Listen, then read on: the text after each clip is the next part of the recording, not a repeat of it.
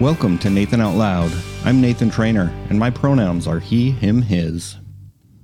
It's been about 8 years since the last episode of Nathan Out Loud, so why am I bringing it back? First off, let me start by saying that this will probably be one of the most difficult episodes that I have or will ever record, and I'm feeling incredibly vulnerable as I actually start recording it. I have to warn you, this episode is not going to be as light and cheery as the previous episodes. What a way to start off Season 2, right? I will be challenging religious and political views in pretty stark terms, but this is necessary for me to speak my truth and use my voice. Consequences be damned. I truly hope that those who have experienced the same struggle and suffering will feel less alone or isolated. I also hope that I can open the hearts and minds of those who are members of the organizations I discuss or hold the same beliefs. I don't say this to cause pain. I say it so that I can start to heal the deep wounds inflicted by religion and harmful politics. So, back to why Nathan Out Loud is back. This is something I have thought a lot about, and there are a number of reasons why I wanted to relaunch the podcast. Over the past 4 years, I have felt like I've been internalizing the fraught times that the current political climate has brought upon the LGBTQ community, most specifically, transgender people. As I was considering relaunching Nathan Out Loud, I had a thought that I have silenced myself. I took away my own voice, and I have a platform to share stories and to expose people to the inequity that our community experiences. I have felt that I have not been doing enough to speak out against inequality and to speak up for those who cannot speak for themselves. There was a point several weeks ago during an exchange with members of my family about the Black Lives Matter movement, protests, and systemic racism when I decided I could no longer be silent and started to push back on harmful, hurtful, and inaccurate information. The repercussions were surprising. It reminded me how fragile the security some people feel is when their belief system is challenged. I have to say, I feel like I'm living in an upside-down world where a vocal minority considers people who are against fascists and those who are protesting against racial inequality and for social justice are terrorists, and those who are anti-mask, conspiracy theorists, and white supremacists are patriots and very fine people. I've been thinking a lot about how I can most effectively communicate two specific feelings that I have experienced for most of my life because of the religion to which my family belongs and the political party and elected officials that they support. Alienation and gaslighting. As I have mentioned before, I grew up in a Mormon family who was also Republican. Most of my family is still very devout, and they also align with the Republican Party. Aside from the marriage equality battle, most specifically Prop 8 in California in 2008, I have very rarely directly challenged the political beliefs or affiliations of my family and friends. There have been a couple of times where I brought it up, but as somebody who does not want to rock the boat or make anyone feel uncomfortable, I have never really called out the harm and damage that both the Mormon Church and the Republican Party have done and continue to do to the LGBTQ community. I've recently recognized within myself a pretty significant level of resentment because I have kept it in and internalized it for so long. I have seen it as my problem, and in a sense, I felt like it was my fault for being gay, because if I wasn't, then there wouldn't be anything to talk about. But I didn't choose to be gay, and they do choose to be members of the church and party. To be honest, this isn't the first time I've thought about this. It has been a frequent topic in therapy sessions, but I always find some way to justify it and put it back in a box and push it way back in my mind and down in my gut. But I can't do that any longer. It has harmed my mental and physical health, as well as my relationships. First, I want to talk about alienation, which is defined as a state or experience of being isolated from a group or an activity to which one should belong or in which one should be involved. Ever since I stopped being active in the church, I have felt a sense of alienation from some of my family, as I have not been able to participate in some of the most meaningful times in their lives. From not being able to witness them getting married, to feeling like an outsider when it comes to their shared experiences around their religion. It can be a pretty lonely and isolating experience. On top of that, I've been reluctant to include members of my family in important and meaningful experiences that I have had, out of fear of rejection, or in an effort to protect them from being uncomfortable because of their religious or political views. I've spent a lot of time thinking about gaslighting because of the current political climate, and especially since reading an article that was published on Out.com last September called "The Mormon Church is Gaslighting the LGBTQ+ Community." The author of that piece, Kat Kellermeyer, will be joining me on a future episode of Nathan Out Loud, and I really look forward to discussing the article with them. But in the meantime, I'm going to talk about my experience and why that article struck a chord with me. First off, what is gaslighting? The dictionary defines it like this: to manipulate someone by psychological means into questioning their own sanity.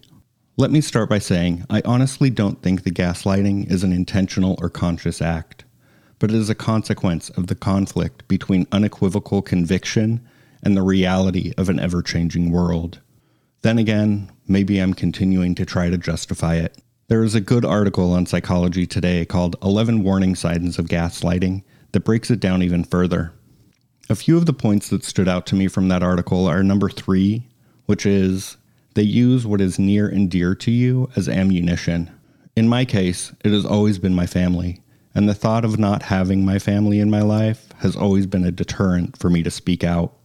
Number 5 is their actions don't match their words, and number 6 is they throw in positive reinforcement to confuse you. Those go kind of hand in hand for me. My family has always communicated their love for me and say that no matter what the church says, they support me. There was also an occasion when my mom and sisters attended a human rights campaign gala that I co-chaired to show their support for me. I honestly don't think they were insincere in their support for me personally, but they continue to go to church, continue to pay their 10% tithing, and go on and send their children on missions to convert people to a religion that teaches that I am a sinner, an apostate, and someone who, unless I miraculously change who I am and who I love, won't be admitted into the level of heaven that they are striving to achieve in the afterlife. But it goes beyond this. The Mormon Church and the Republican Party have made marginalizing LGBTQ people and others their rallying cry. In 1995, the church released The Family, a Proclamation to the World. The first paragraph of that reads, "We, the First Presidency and the Council of the 12 Apostles of the Church of Jesus Christ of Latter-day Saints, solemnly proclaim that marriage between a man and a woman is ordained of God, and that the family is central to the Creator's plan for the eternal destiny of His children." It continues, quote, "All human beings, male and female, are created in the image of God. Each is a beloved spirit, son, or daughter of heavenly parents, and as such, each has a divine nature and destiny. Gender is an essential characteristic of individual, premortal, mortal, and eternal identity and purpose." It goes on from there, but I think you get the idea. This document still hangs on the walls of the homes of people within my own family.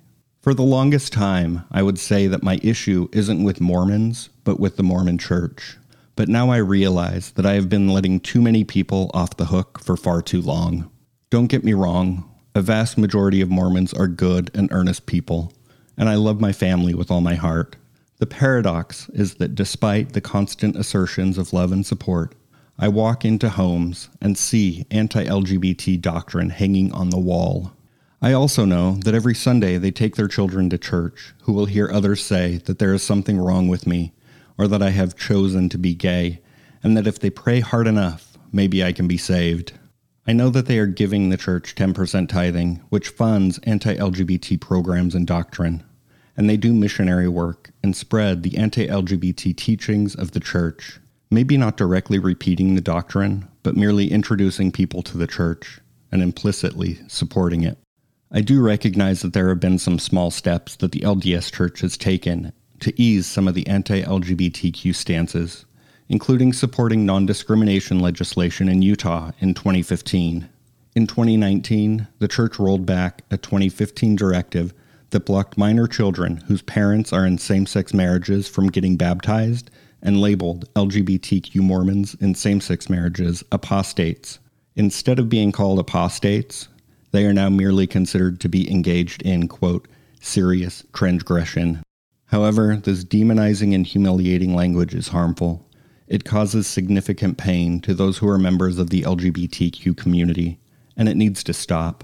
Don't get me wrong, this is not unique to the Mormon Church, and there are a number of courageous members of the church who are vocal in their opposition to the church's anti-LGBTQ doctrine. The problem is that while there are members who are opposed to these teachings, they continue to unequivocally support the church with their tithing, attendance, and proselytizing. Frankly, the church has always taught that in order to be a faithful and a member in good standing, you had to believe all of the doctrine. You can't pick and choose. In Season 1 of Nathan Out Loud, I spoke with Daniel Karslake about his movie For the Bible Tells Me So, which I strongly recommend watching if you haven't seen it. Recently, Dan released For They Know Not What They Do, which is available to rent or purchase on Apple TV or Amazon Prime. The title alone really resonates with me for some of the reasons I've already mentioned. I would strongly recommend watching it for anyone who feels conflicted between their religion and LGBTQ issues, or anyone who has experienced trauma in the name of religion. Daniel will also be joining me on a future episode of Nathan Out Loud, so be sure to subscribe to the podcast so you don't miss that episode. We'll be right back.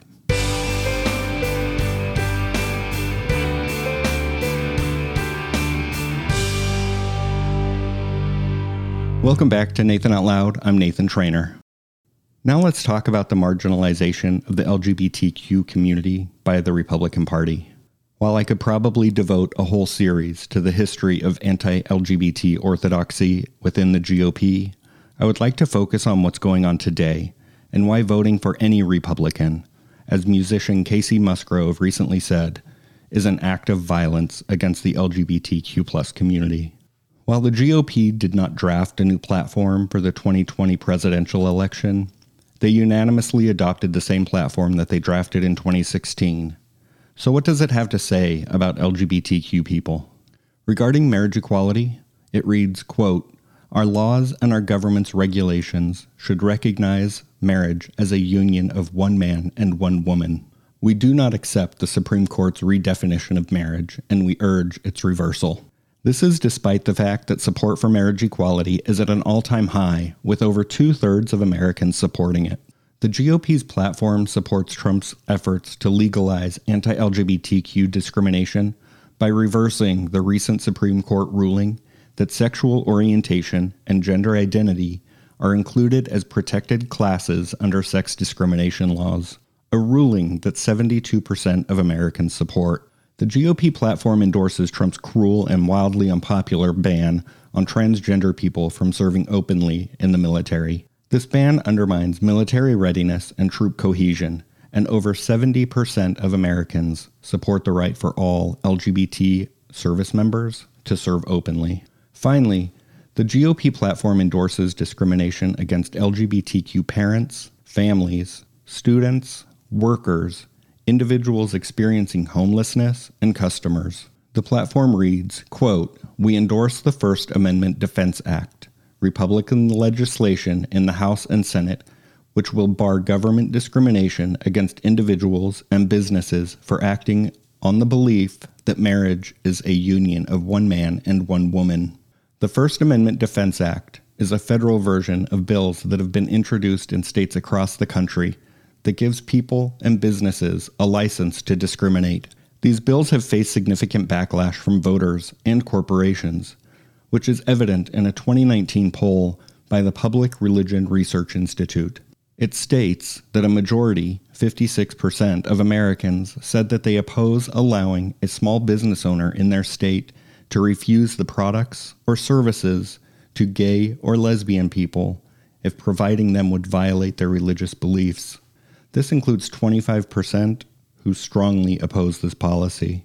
Courts have also found these measures unconstitutional and have blocked them from taking effect.